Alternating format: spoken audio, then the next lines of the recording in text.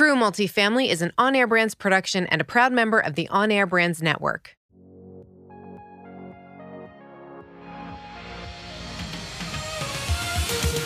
This is True Multifamily, the show where we dive in on what really happens after closing a multifamily property. We're going to expose the role of asset manager. That's a person who has the responsibility of seeing the vision, executing the plan, and managing people, budgets, and timelines, all to deliver returns for our investors. These are the real struggles, the real victories, and the real stories of asset management. Welcome back to another episode of True Multifamily. I'm your host, Justin Fraser, here today with Jonathan Bombacci. Jonathan from Candor Realty from, where are you in today? Massachusetts? Yep. Yeah, we're right out of Lowell, Massachusetts, just north of Thank Boston. you for joining me, man. Thank you so much. I'm so excited to meet you. You came through a referral of a mutual friend, and so very excited to talk to you today. Thanks for having me, man. The content you've had on the show is great, so just happy to be a part of it. I really appreciate that. I appreciate meeting someone that's listened to the show. And, we're starting to grow in following. So it's exciting for you guys listening. If you want to be on the show, if you got a great True Multifamily story, send me a message and we'll get you on the show. Would love to have you here. So Jonathan, you've got a great story for us today.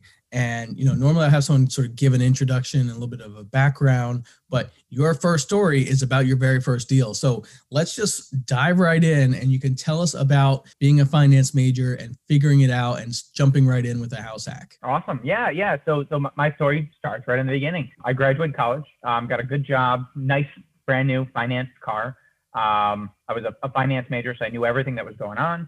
Went to get a house loan, and the bank told me I had too much debt, and I was only approved for like $100,000 condo, which I was in Connecticut at the time. Prices are a little bit more expensive, but you can find really crappy condos for $100,000. So I went and looked at a bunch of crappy condos and hated it. Someone told me, being the finance manager where I knew everything in the world, someone told me that you can use rental income to qualify for a bigger house.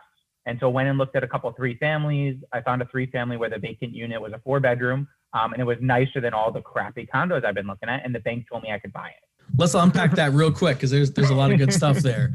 Talk to me about first step that, coming out of school, being a finance major of all majors, and what you're taught in school about money or as a finance major. And then this seemingly friend of yours or just someone that sort of mentioned offhand, like, you can get rental income too. Like how do those worlds kind of collide?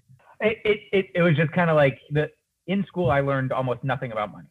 Mm-hmm. So like personal finance was not something that was taught, like, applying for a mortgage, dealing with credit card debt, like, doing that type of stuff was not something I was taught. I graduated school under the assumption that, and I don't know if this was passed me from classes or teachers or family, but under the assumption that I'm going to make the least amount of money ever in my first year, so I can afford to buy whatever the heck I want and finance it, because every year I'm going to be making more money. And like that was my impression. Like, of course I can buy a car. Of course I can do these things, because next year I'm even making more money. Right. So you got a job. You had a job, right? I had a job. But you immediately picked up all this extra debt. Immediately picked up all the extra debt because that's what you do. That's what you do. Why not? That's what you do. And then, of course now I want to buy a house, and I just wasn't able to do it. And then I think it was actually my grandmother, who owned a bunch of investment properties, who was the one that kind of told me about it. And I think she was kind of prodding me in the direction that, hey, like, don't be an idiot, like, do this, but did it in a format that actually made me pay attention. And she owned a couple of properties, like I'd say like 3, like not a ton. She had a single family rental, a duplex, and like a vacation house that she rented out. But like smart grandma. She told me like, hey, like, go look at something like that. And then I talked to my lender, and sure enough, they're like, yeah, sure, that works. And then it just kind of all clicked. Like, I didn't know what I did for a long time. I was living in the house. I had 2 tenants on the first floor. One of them left. I increased the rent. The other one, left a couple years later. I increased the rent. My brother graduated from college and didn't have a place to live, so he moved into me. I'm going to pause you there real quick, John. I'm going to pause you there real quick and back up, because you skipped a little bit of the good part that I want to get into, which is no, that's okay. That's great. I just want to break it down, because this is the first guest I think I've had that's really getting into the detail of like your first house was your first multifamily, and so I love it, and it's really awesome. So tell me from the point of grandma saying, hey, look at rental property. You knew if you were to buy it yourself, you could get $100,000 condo. How does that compare when you're looking at I know you ended up buying a triplex. So like, what was the price on the triplex that you could buy? So this was 2011. So the world was a little bit on fire. It was listed at 235, and I ended up buying it for 195. But it was pretty much double what I was looking at in terms of the condo. And so this triplex, this is where you were going to live in this, right? So this is going to be your own house. Yep. And so, the vacant unit was the top floor. It was 4 bedrooms, 1 bath. And wow, I never thought of living in a multifamily. It's a big unit. This is a big house. Yeah, it was bigger than all the condos. It was nicer than all the condos, and the bank said I could buy it. So it was just, it really wasn't a thought out plan. It was just, it happened to work, and it was, I either buy this or I end up renting. And I just didn't want to rent. And then in my head, I was also like, well, I'm pretty much living in an apartment and I'm paying myself rent, as opposed to living in an apartment and paying someone else rent. So as the finance major that I was, thought it was a genius idea and just kind of rolled with it. At that time, what was going on sort of socially? Were your friends buying real estate? I'm assuming not. The other finance majors, people just out of school. I mean, were you just odd man out, or explain that a little bit? Yeah. So, I mean, I was working for a Fortune 100 company in Connecticut. Most of my peers and finance were also in, the same boat, around the same age, graduated from the same type of schools, had the same type of debt and everything. And what I kind of found was, over the course of a few years, my debt was disappearing. My car was becoming paid off. My student loans were in really good shape. And I was realizing that my peers were still kind of struggling, and they were renting. They were doing a bunch of things like that. And that's kind of when, I sat down and looked at my monthly statements for the first time as a finance manager. Never looked at my monthly statements. But after about 5 years, and kind of realized that there was this delta between what I was experiencing in terms of, extra income and what my peers were experiencing. The big difference was the fact that, over the course of 5 years, I wasn't paying a mortgage and I wasn't paying rent. I was living for free in this 3-family in Connecticut, while my peers were paying $1,500 a month to rent an apartment. So good. So the way that the numbers shook out, you had tenants in the other 2 units. They were covering your living expenses. Essentially, yeah. So like my mortgage payment was, actually I still have the house today. So my mortgage payment is $1,900 a month. When I purchased the property, 1 unit was being rented for $850. The other unit was being rented for $770. So it didn't quite cover a lot of it. Mm-hmm. But I mean, when you factor in some of the carrying costs and a bunch of other things, it was still a lot better than paying rent. Well, yeah, rent, I'm sure, in an area you wanted to be in, you're probably talking what, at least, $1,000, $1,500 more, who knows? At least, yeah, $1,000 to $1,200. Okay. And then those tenants moved out. I did a little work. We got those rents up to like $950 each. So now it's pretty much covering the mortgage. My brother moved in with me and started throwing me, a few $100s a month. And all of a sudden I was living for free, and the property was in good shape. Didn't need any capital repairs. Didn't need anything like that besides the occasional, replacing something somewhere. But it was a lot better than the alternatives, and we were paying down our debt, and we were living in a house as opposed to renting. Yeah, and I love that, and I actually recommend that to a lot of people who are house hacking. Is don't just look at the other units for rental income, but look at the unit that you're going to be living in.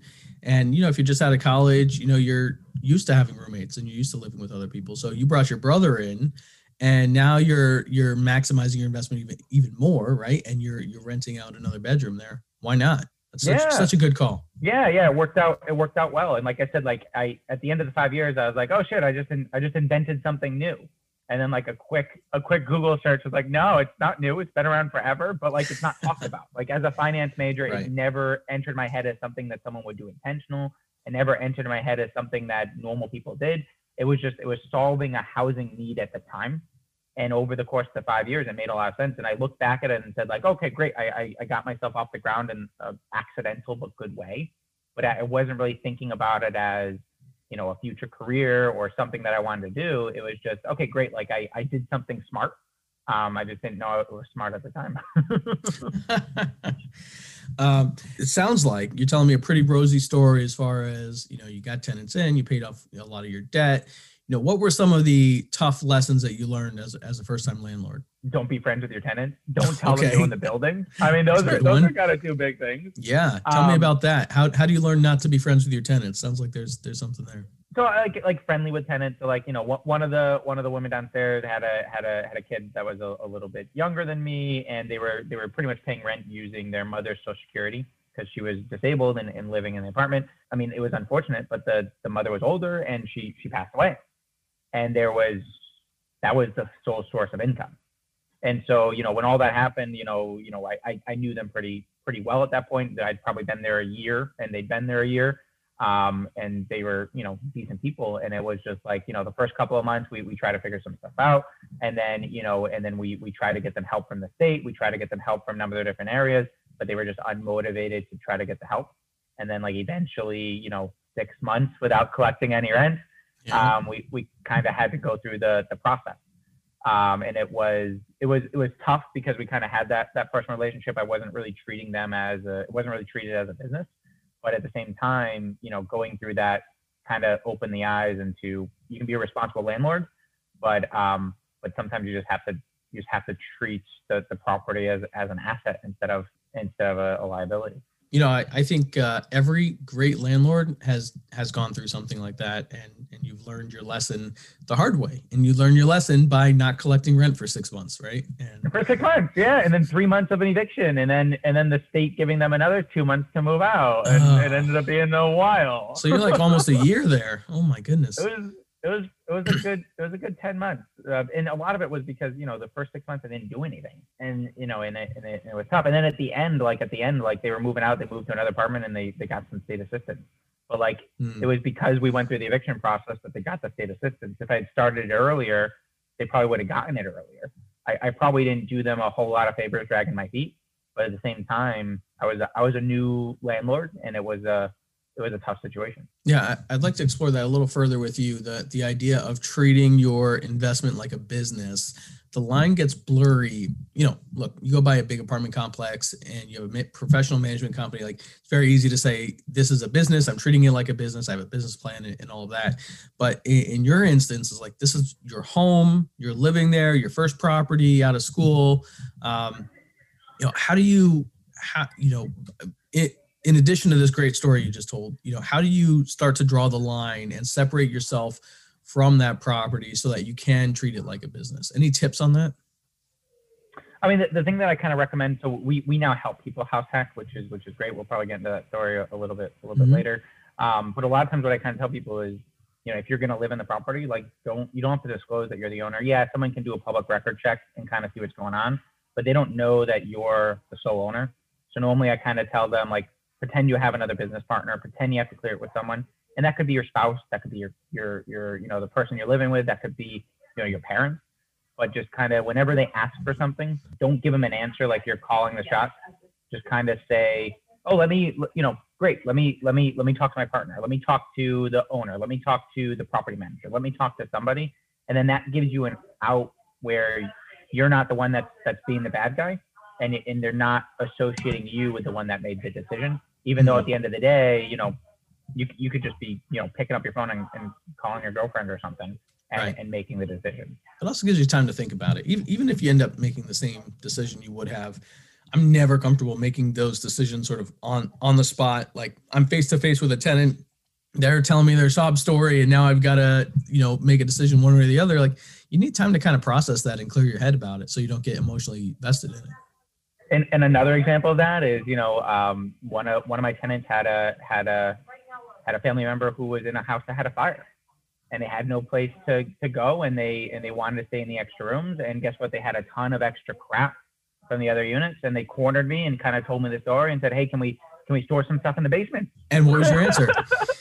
I mean, I'm so sorry you had a fire. Of course you can store stuff in the basement. Yeah, right. It's hard to say no, right? It's hard to say no. And then 6 months later, I have a basement full of crap that's not going anywhere, and I have to pay for a clear out because, you know, they've moved into another place. They don't no longer want their fire damaged stuff, and they're sure as heck not gonna go get it. And they're not going to pay you for it. They're not going to pay you to store it, and now it's become your problem. Now it's become my problem, and you know, I have a basement full of stuff that, you know, is probably collecting mildew and creating mold and creating a bit of a fire hazard because I have all this stuff in the basement that shouldn't be there. Well, listen, this has been a really great look at your very first triplex. I'm really appreciative of you coming on the show.